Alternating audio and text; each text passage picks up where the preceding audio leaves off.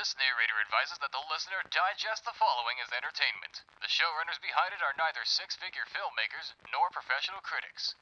They are casually critical.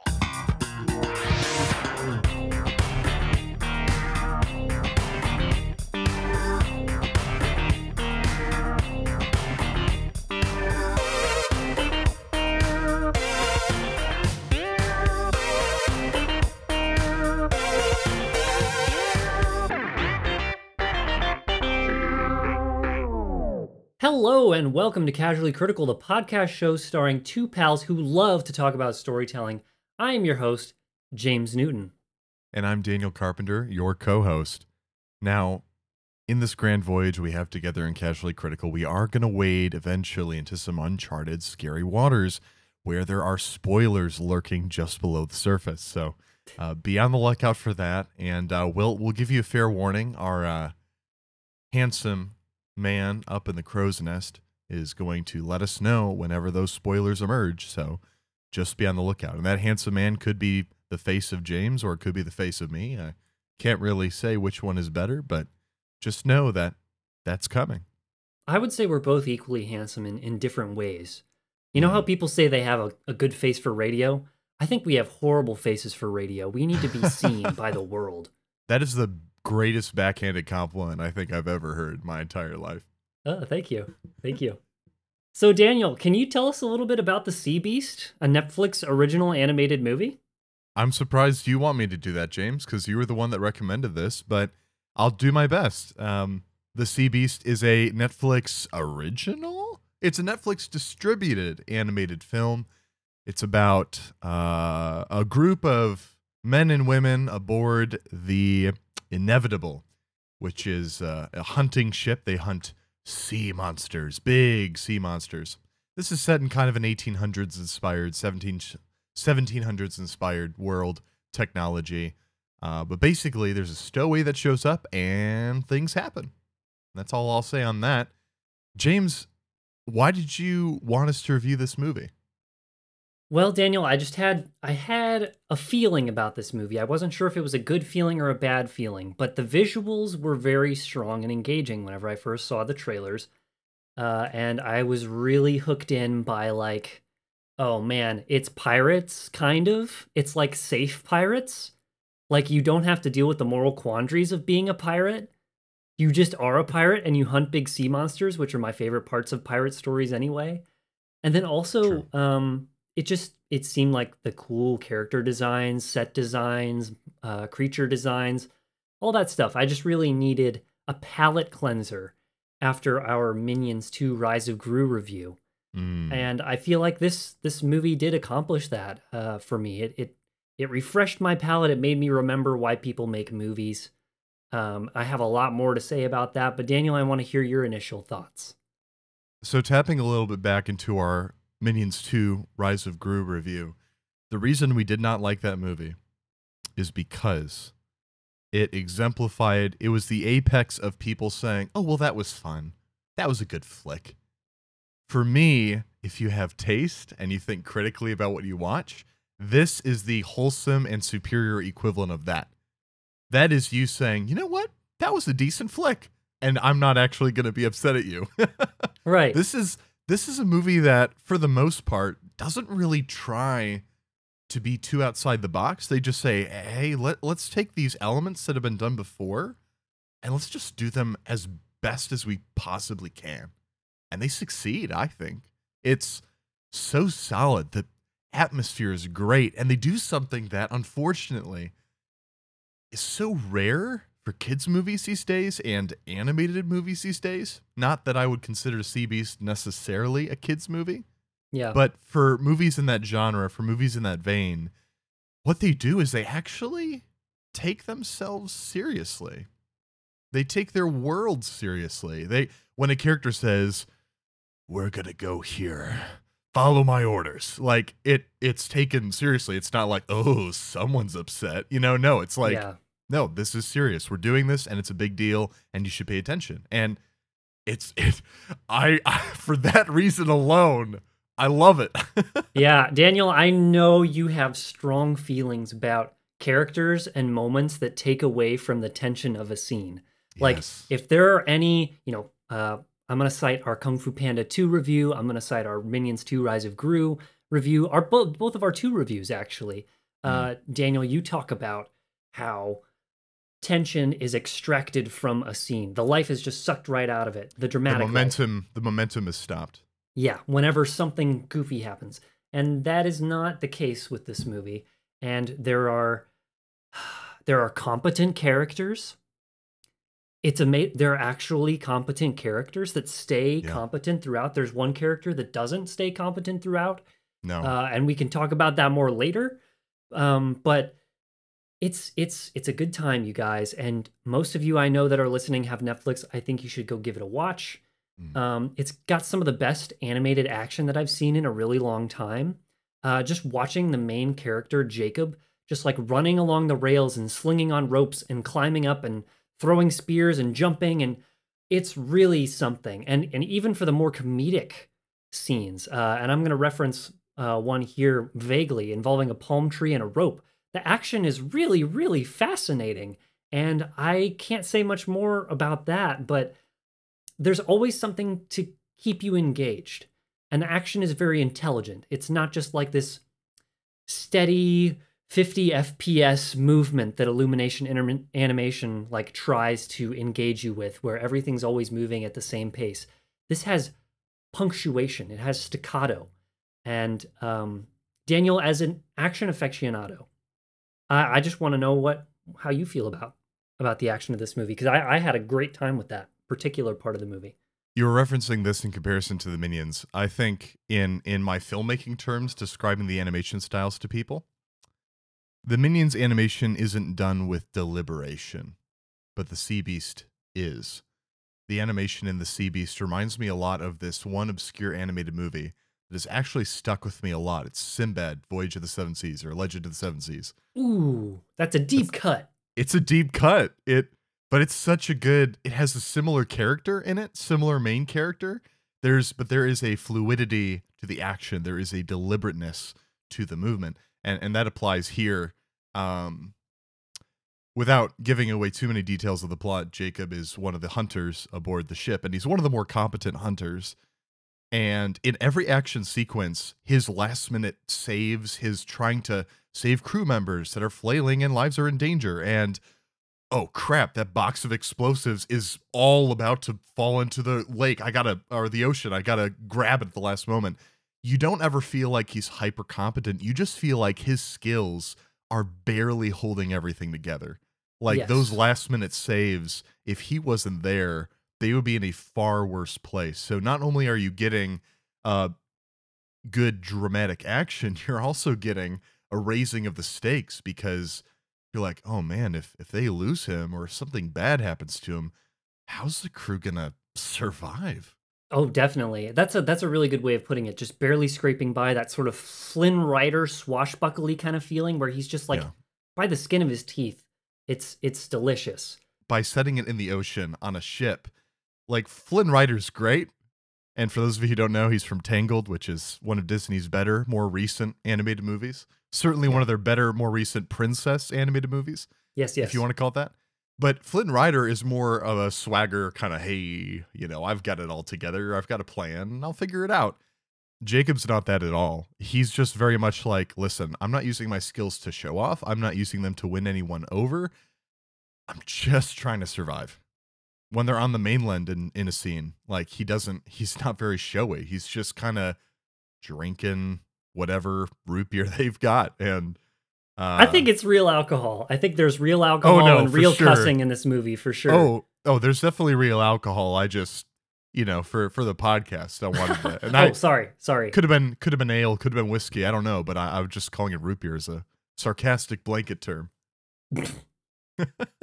It was fascinating though to see some things like that. Like there's a cuss or two in there, and there's some alcohol. There's a hip flask involved, and it's like, whoa, this is not what I'm used to, but it's really adds to the grit a little bit. The guns and knives. I guess you could say for a quote unquote kids animated movie, this does have a little bit of teeth to it.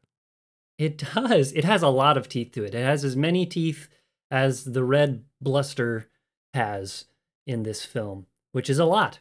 And they're very big and they're very pointy. Oh yeah. Speaking of sharpness and teeth, the character designs in this film are beautifully diverse Oh my and gosh. sharp, I think is the word I want to point back to, because they have an angularness to them, a sharpness to them. I think of like a rock that has been like just recently thrown into the water, and so it hasn't been smoothed over by time and water and erosion. Just that jaggedness to it that really carves out a good silhouette in the frame, and it just, to me, that's the kind of character design that appeals to me. I'm citing Atlantis, the Lost Kingdom, Lost Empire, Lost City. Lost Empire. Thank you. I love the angular character designs in that movie. I feel like this film encompasses that pretty well and takes its own twist to it. But also the character designs are distinct and diverse in a way that I really enjoy them in a Treasure Planet-y sort of way, where you've got like different positions This does vibe with Treasure Planet. Yeah. I was gonna say, like, I think Sinbad is a really good equation, like a good thing to cite when talking about this movie. I would say Sinbad, Treasure Planet, and How to Train Your Dragon are like my top 3 movies that I would compare this to in terms of vibe. It's a good time because all 3 of those movies I personally really enjoy. I think Sinbad is one of the messier of those 3, but it's a good time. But yeah, the character designs are great. The creature designs are interesting, basing a lot of the sea creatures on different animals. One of them is based on what I could see was like a leopard seal, like from the Antarctic. But in addition to like really solid character and creature design, the set and prop and clothing design in this film has some really great subtle world building to it. I'm talking about like the king and queen in this movie. They have like bits of like bone and shells on them, and like their crowns kind of look like coral, and like the leather of the eye patch of one of the characters looks like it came from a creature. It was just like cut right off of the hide of a sea beast. There's a lot of really cool, subtle nods to this culture is built around hunting and killing sea beasts, and that's awesome, and you can see it everywhere. It's not just generic pirate flavor, it's specifically sea beast flavored, and that flavor is delicious. I would say it's cookies and cream Oreo, maybe with some salted caramel sprinkled in. That would be the flavor I would describe it as. Yeah, I agree. Something that I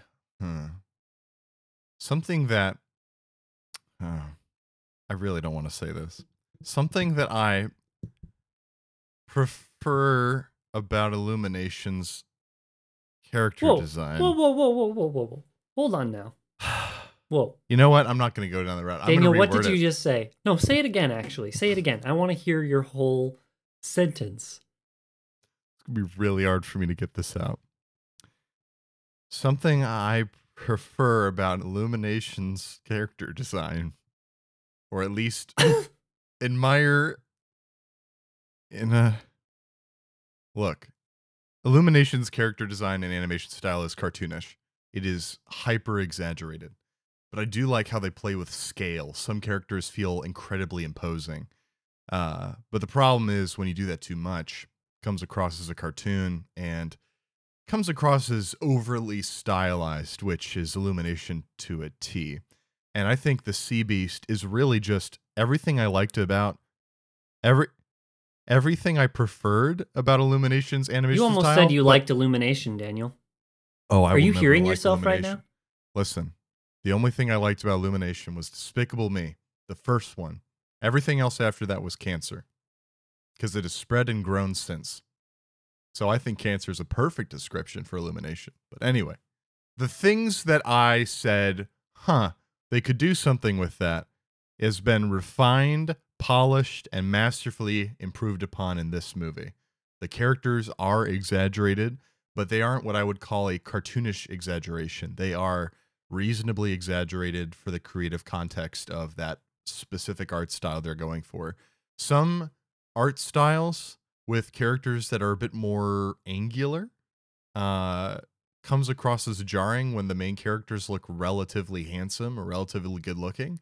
And Yeah. yet somehow, though I found our main characters to be good looking, uh, I they seem to still fit in the world. They didn't seem out of proportion or out of place. And that is a huge testament to the craft here. And you're right about the silhouettes, James. Like, you can just blink. If you flashed one of the many characters on screen briefly, I'd instantly know who that is. I may not know their name, but I would definitely know, oh yeah, that's, that's the person that does this in the story, or that's the person that does this.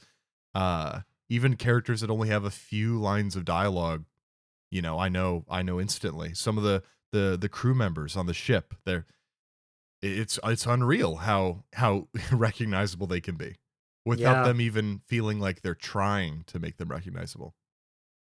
I especially really enjoy Captain Crow's design. I enjoy Sarah, the first mate's design, and then also the kind of Irish looking woman calling out orders on the lower Yeah. deck. She was one of the people that I would say is recognizable. Yeah, just really, really sharp design in a literal sense and in a figurative sense, really sharp. Yeah. And a delight to watch. Every single one of them works well as a character, but also as an action figure. All of these characters I feel like are capable for action, and I think that's the kind of the line I would draw between the designs here and the designs in Illumination movies, where it's like, I can't see this guy doing like an action sequence, and then they do, and it's Yeah. like, that looks weird. That's true. An example I think that before we dive into spoilers here, Mm. an example I can cite is the Woodsman from Hoodwinked. Big throwback. His feet and legs are like bricks.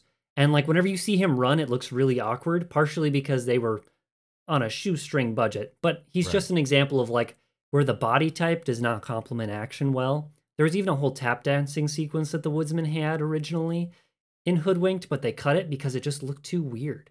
He tap Yeah. dances during a song, and it's like, no. My final thoughts on this movie. When I was little baby Daniel, he loved dinosaurs. And I'm going to say that with a caveat here because big adult man Daniel, still loves dinosaurs a lot. There's something about big things that no one knows a lot about that it just gets me. And this Yeah. really tapped into that for me. And there are some scenes where I'm like, okay, so this is a part of the movie where we're not going to see a lot of, and then they're like, nope, here's another big one. And I'm like, oh, cool. It was Yay! like, it was awesome. So I had a great time with this. And the fact that this was a well-crafted film just allowed me to really sink into that even more. I felt safer with this movie. This movie isn't a safe movie, but this movie makes me feel safe. I was like, yeah, no, I can trust the people here. This is great. And it's not going to be groundbreaking. I think this might be an underrated gem because not a lot of people are talking about this movie. This Yeah. might even someday be a cult classic, but for now I'm going to call it out and say this was well done. And the voice actors, which I didn't know who they were until after I finished watching the movie, but Carl Urban, Yay! amazing. And Jared Harris, which I gotta say, Jared Harris is in Sherlock Holmes: A Game of Shadows, and he Mm, does what I still think is the definitive cinematic portrayal of Moriarty. yes. He did an incredible job, and he does an amazing performance as Captain Crow, one of my favorite characters in this movie. Please watch this movie. It's fun. I think it's family friendly as long as you take a look briefly at, I think, the IMDb parent guide. It is rated PG, even though it's on Netflix. It does have a rating. It's PG, so you can see it with the kiddos, and I think it's fun to talk about and digest as a family. No pun intended. Oof. So really quickly, I'm going to go ahead and rate it. I would say, though the third act was disappointing, the ride, be it Minions 2 or be it just me having a really sad film life, the exhilarating ride in the first and parts of the second act Yeah. were really kind of helped balance it out. So I'm a little torn right now. I'm just saying the ballpark of 3.5 to 4 stars. I was going to say 3.75 because we don't rate out of 10. Oh. And I would say my gut says 7.5 out of 10, but we rate on 5, so 3.75. It's a strong 7 or a strong 3. Sorry, 3.5. Yes, I would say a strong 3 as well. I want it to be a 4, but that third act, man, that's a third of your movie, and that's the final note you're ending on. Yeah. That's something you saw with, and this is a shameless plug, Kubo and the Two Strings. If it weren't for that final act, I would have said it's the perfect animated movie. Yeah. I really would have. I have never liked an animated movie that strongly in a long time. So the third act is vitally important. If you're going to screw up in the beginning, because the third act is what matters. Well, let's go ahead and dive into our spoiler review, shall we? Want to join the conversation?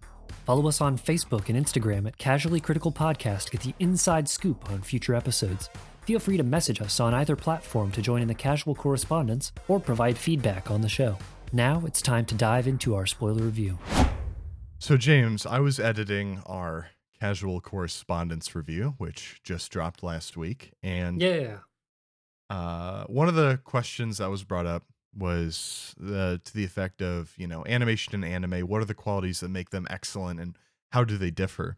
And in it, you were talking about how animated movies need to break away from tropes and anime movies need to embrace the tropes. And some of the tropes you talked about are a strong, independent princess and a cute animal companion. This movie has both of those in it.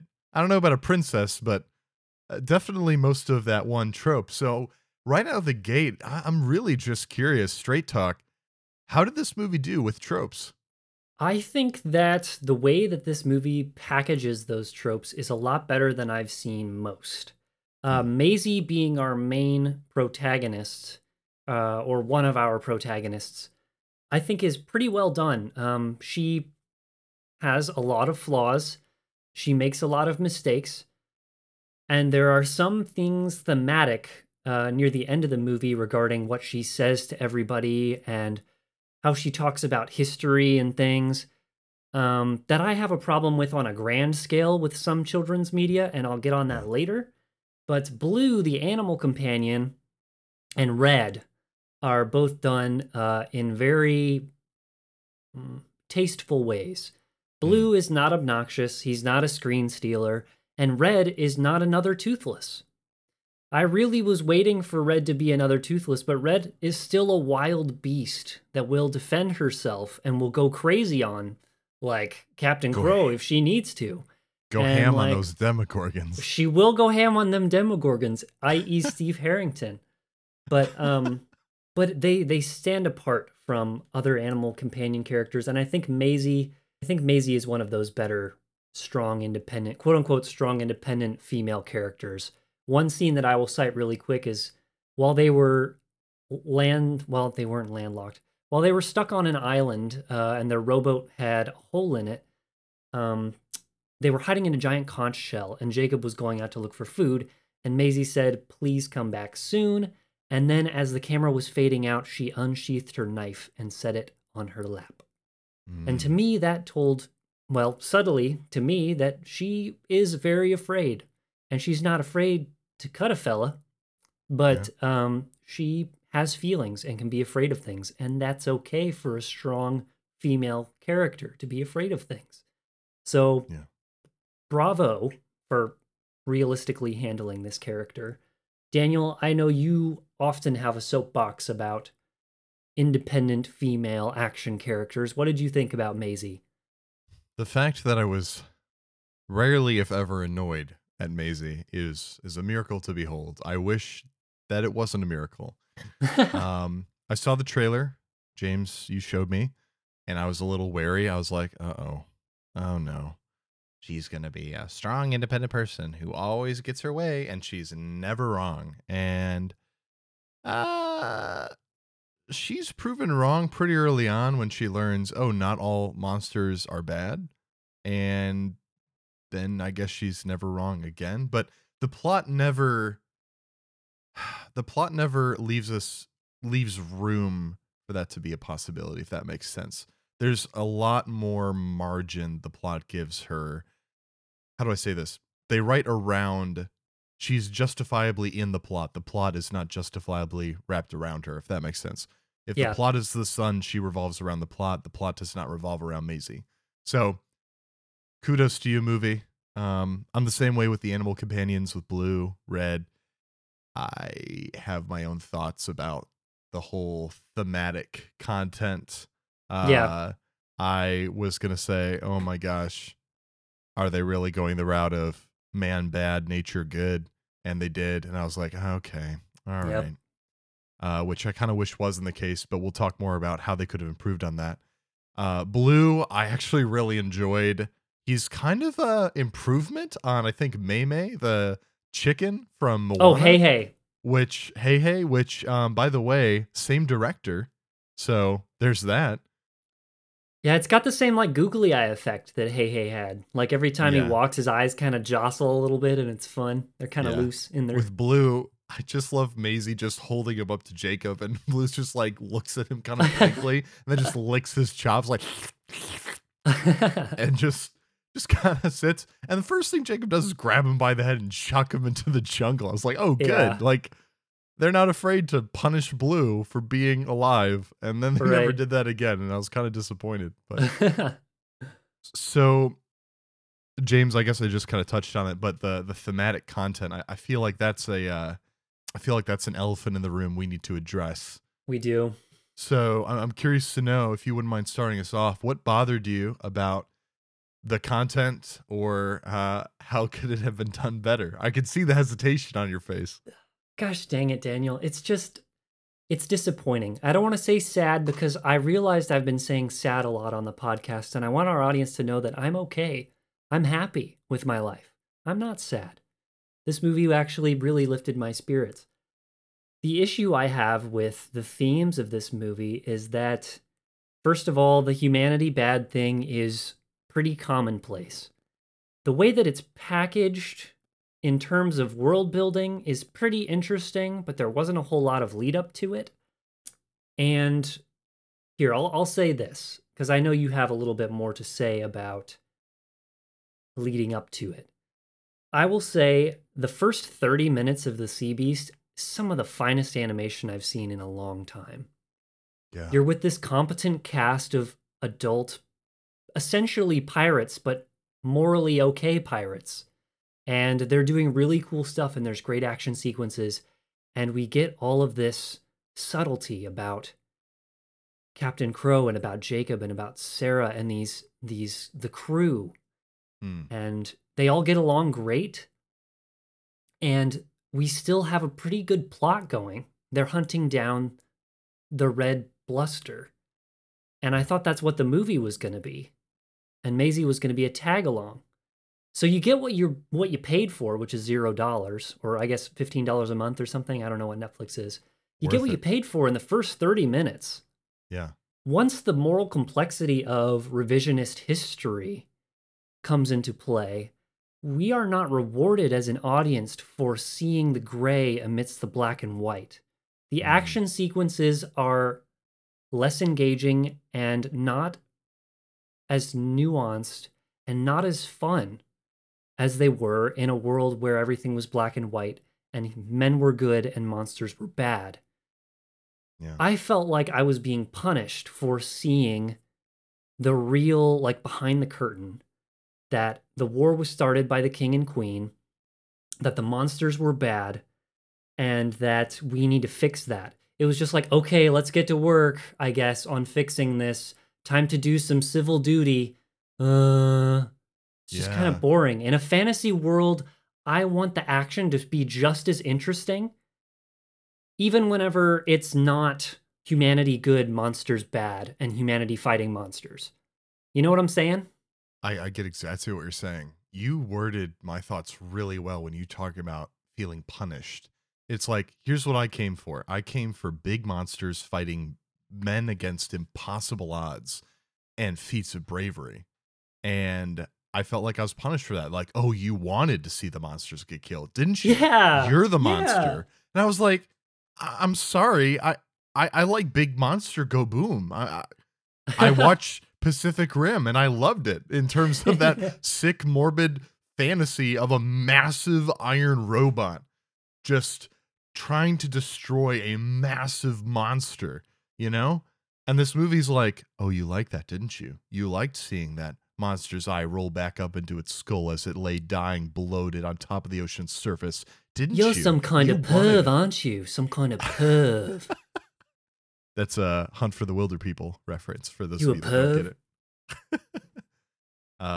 it. Yeah. So, I felt punished, and from I want to take this from a different perspective because James, you're talking about the animation. For me, what stood out in the first 30 minutes was the world building. They Oh, yeah. employ all sorts of different devices. With Maisie, she's in this orphanage and then she escapes. And they're like, yeah, so you're not here for the orphanage. So this one scene's really all you get of it. And I'm like, great. Let's get out of here. Let's get out of here. And they're like, yeah, screw this place. I'm like, yeah. I'm like, wait, is she going to get caught? And then they're like, nope. And I'm like, awesome. And Captain Crow, my favorite character, I thought he was going to die just straight up. Mm-hmm. They fade to black. And I was like, oh, shoot. Like, this is the motivation for Jacob. This is how, like you said, James, I thought the whole plot revolved around finding the red snapper and destroying it. And for Maisie, it would be a coming of age story of how she's headstrong and confident like Jacob was, but she's unseasoned, untempered by the experience and seeing the horrors. And then they changed that. But I'm getting ahead of myself. With the third act, I want to be clear. I don't hate this movie. I think this is an almost final draft. I feel like there's a few housekeeping things. They have the world set up. They have the characters set up. You don't need to change a lot to really clean up the problems that this movie has. The moral of, oh, every book I've been reading has been by the king and queen, which have propagated this war for whatever reason. I kind of wrestled with that for a little bit. And I think what you're saying, James, about being punished, I think that is part of it. From a mechanical standpoint, from a story standpoint, we got the setup. Like, the books have been set up and reinforced throughout, but we never got clarity.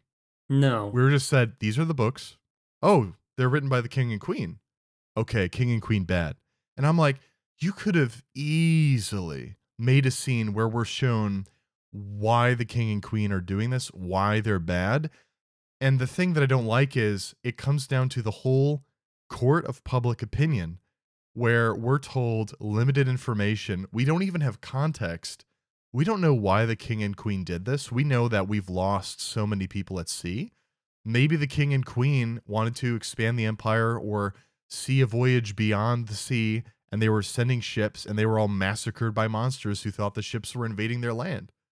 Maybe the king and queen were like, man, this is a real problem, and we're terrified, and out of that fear, we want to protect our own. Not every rich person is a corrupt, ruthless tyrant. We talked about this in our casual correspondence review. Yeah. And I'm not trying to justify them, but what I am saying is I'm calling them out for what they are, which is two-dimensional cardboard cutouts of characters. And when you do some thinking about the world building, it really doesn't add up, where it's like all the movie has told me is the king and queen have authority and the king and queen have influenced all the literature on the hunters.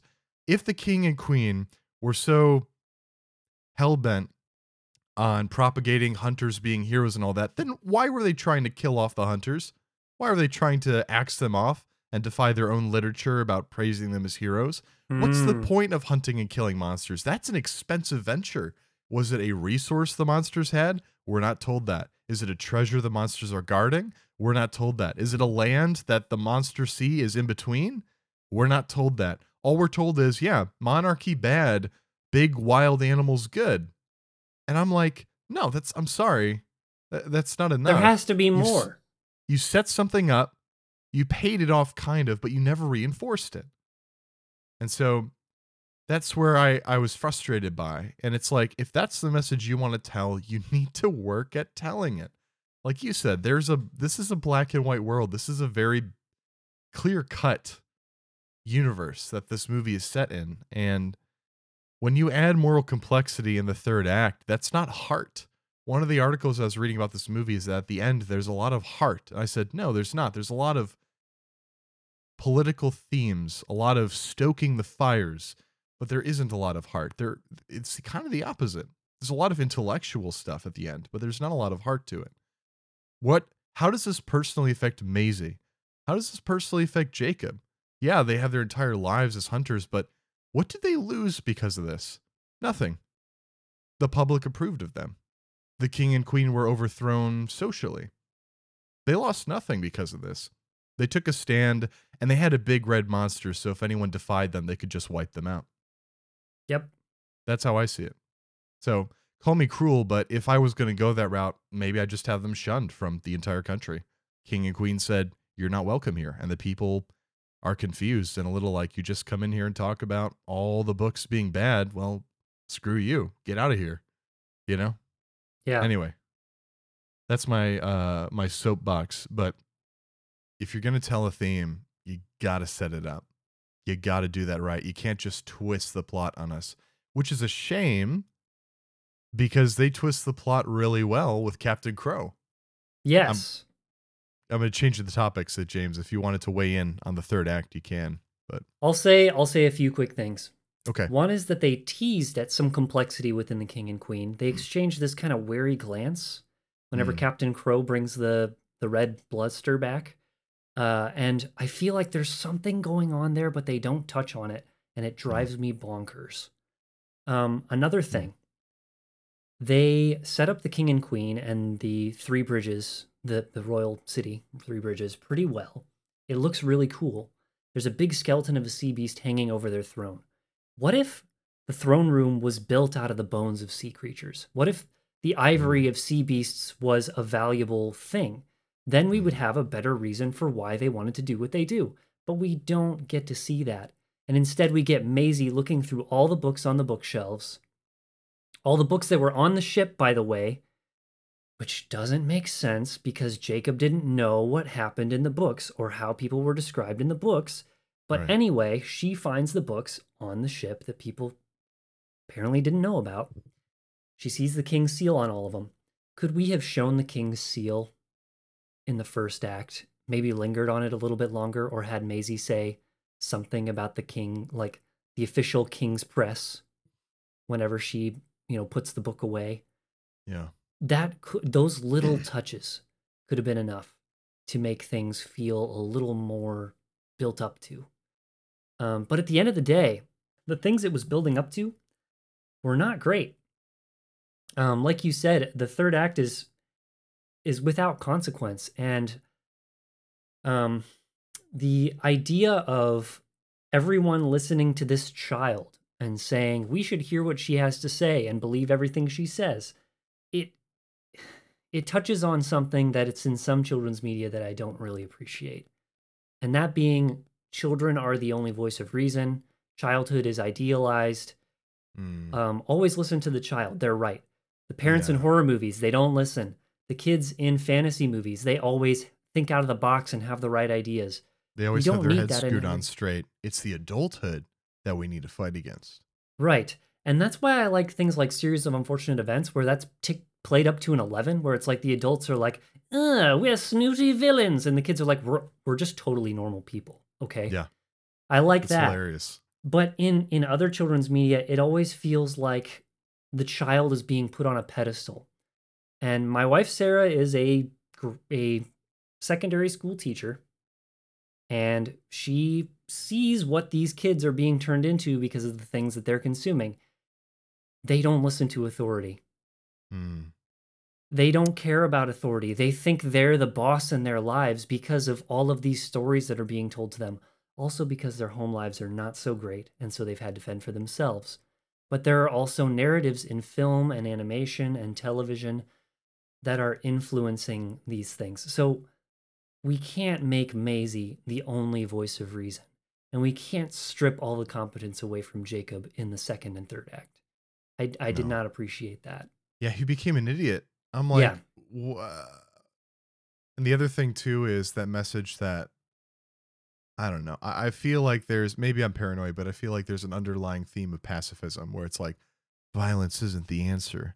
Jacob will reach for that spear, but he'll never touch it. And when he does, it's only to try and break it on his leg, which is going to hurt tremendously. And he'll try it again because apparently he's stupid. and then he's going to try a third time. But it's funny because he's suffering. And it's like you were saying, James, Maisie suddenly becomes this prophetic voice for the Yeah. beasts. Jacob does his best to communicate with the beasts to no effect. And you know what? If you want a movie that talks about reconciliation between two different groups of people or people and creatures, skip Frozen 2 and go Yeah. watch the first and the second How to Train Your Dragon. Okay. Because the first How to Train Your Dragon, and this isn't really spoilers, this is just plot points, but dragons are terrifying. They burn people and destroy things. And later we learn there's a reason they do that. But Hiccup, when he's first with Toothless, Toothless is terrifying. He's trying to hurt Hiccup because Hiccup ripped off a part of his tail. And so Toothless, whether by Stockholm Syndrome or necessity, tries this. And Hiccup eventually makes him a prosthetic wing, which is nice. But that doesn't win over Toothless. Toothless tries to fly away, and it's terrifying because Hiccup can't control it, and his invention hasn't been battle tested, and it kind of malfunctions. So they both need each other. And then with Hiccup's dad, Stoic, who hates dragons, that he makes wrong choices, and he pays the price for that. And in the second How to Train Your Dragon, a big plot point that I'm not going to spoil, there's a moment where that reconciliation is strained. But it is less to do with, oh, we hate dragons again. And it's more to do with, you hurt me, even if you didn't mean to. Yeah. And with this movie, The Sea Beast, they try at first, it seems like, oh, all monsters are inherently not so bad if you just leave them alone. But then there's a big sea crab that emerges randomly and tries to kill them. And I'm like, okay, cool. We get some more monster action. But then that's gone and done with, and we're never really hear from that again. And I'm kind of sick of it. I'm sick of it. I don't know. For a movie like The Sea Beast that does so many simple things well, do this better. Do this better.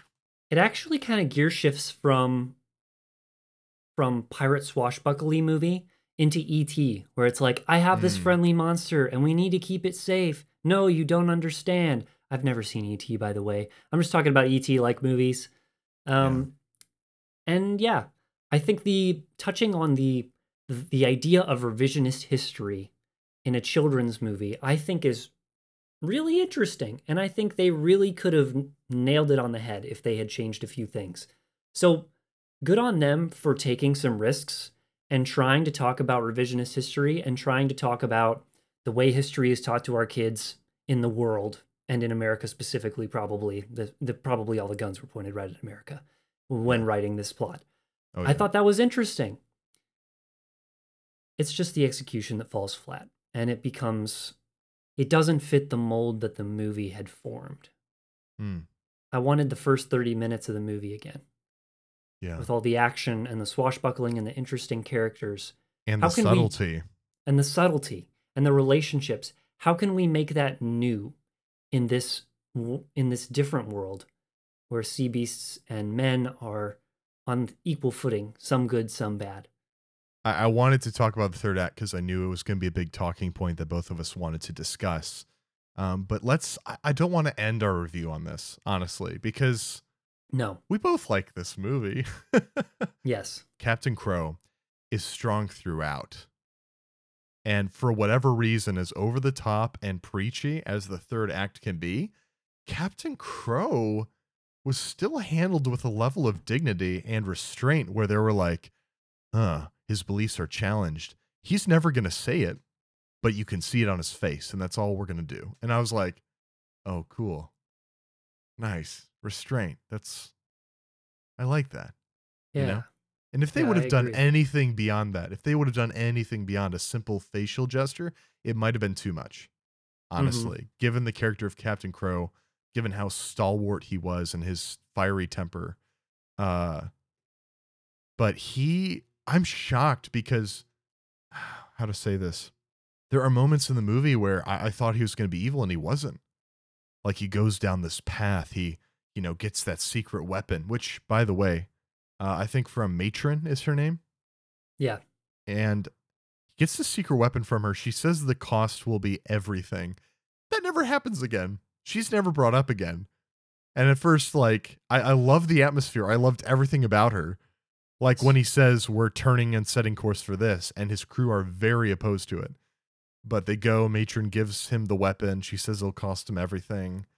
I guess. Like, he did lose everything, but it was for the better of society, so not a bad thing. Yeah, he made a great decision. In the Good eyes of the job. story, he made a great decision on buying God's hand. God's Yeah. hand, and stabbing a monster with God's hand and saying, this creature is mine now. I'm going to tow it like cargo. But even when they get Red, and even when Maisie is knocked unconscious, the fact that he doesn't interrogate both of them, and instead he just sits down and, talks to Jacob and even listens when Jacob's telling him a story. And when Captain Yeah. Crow retorts back to Jacob, he doesn't retort back revealing, oh, he's a narrow-minded bigot who just wants to kill monsters. Instead, he's like, no.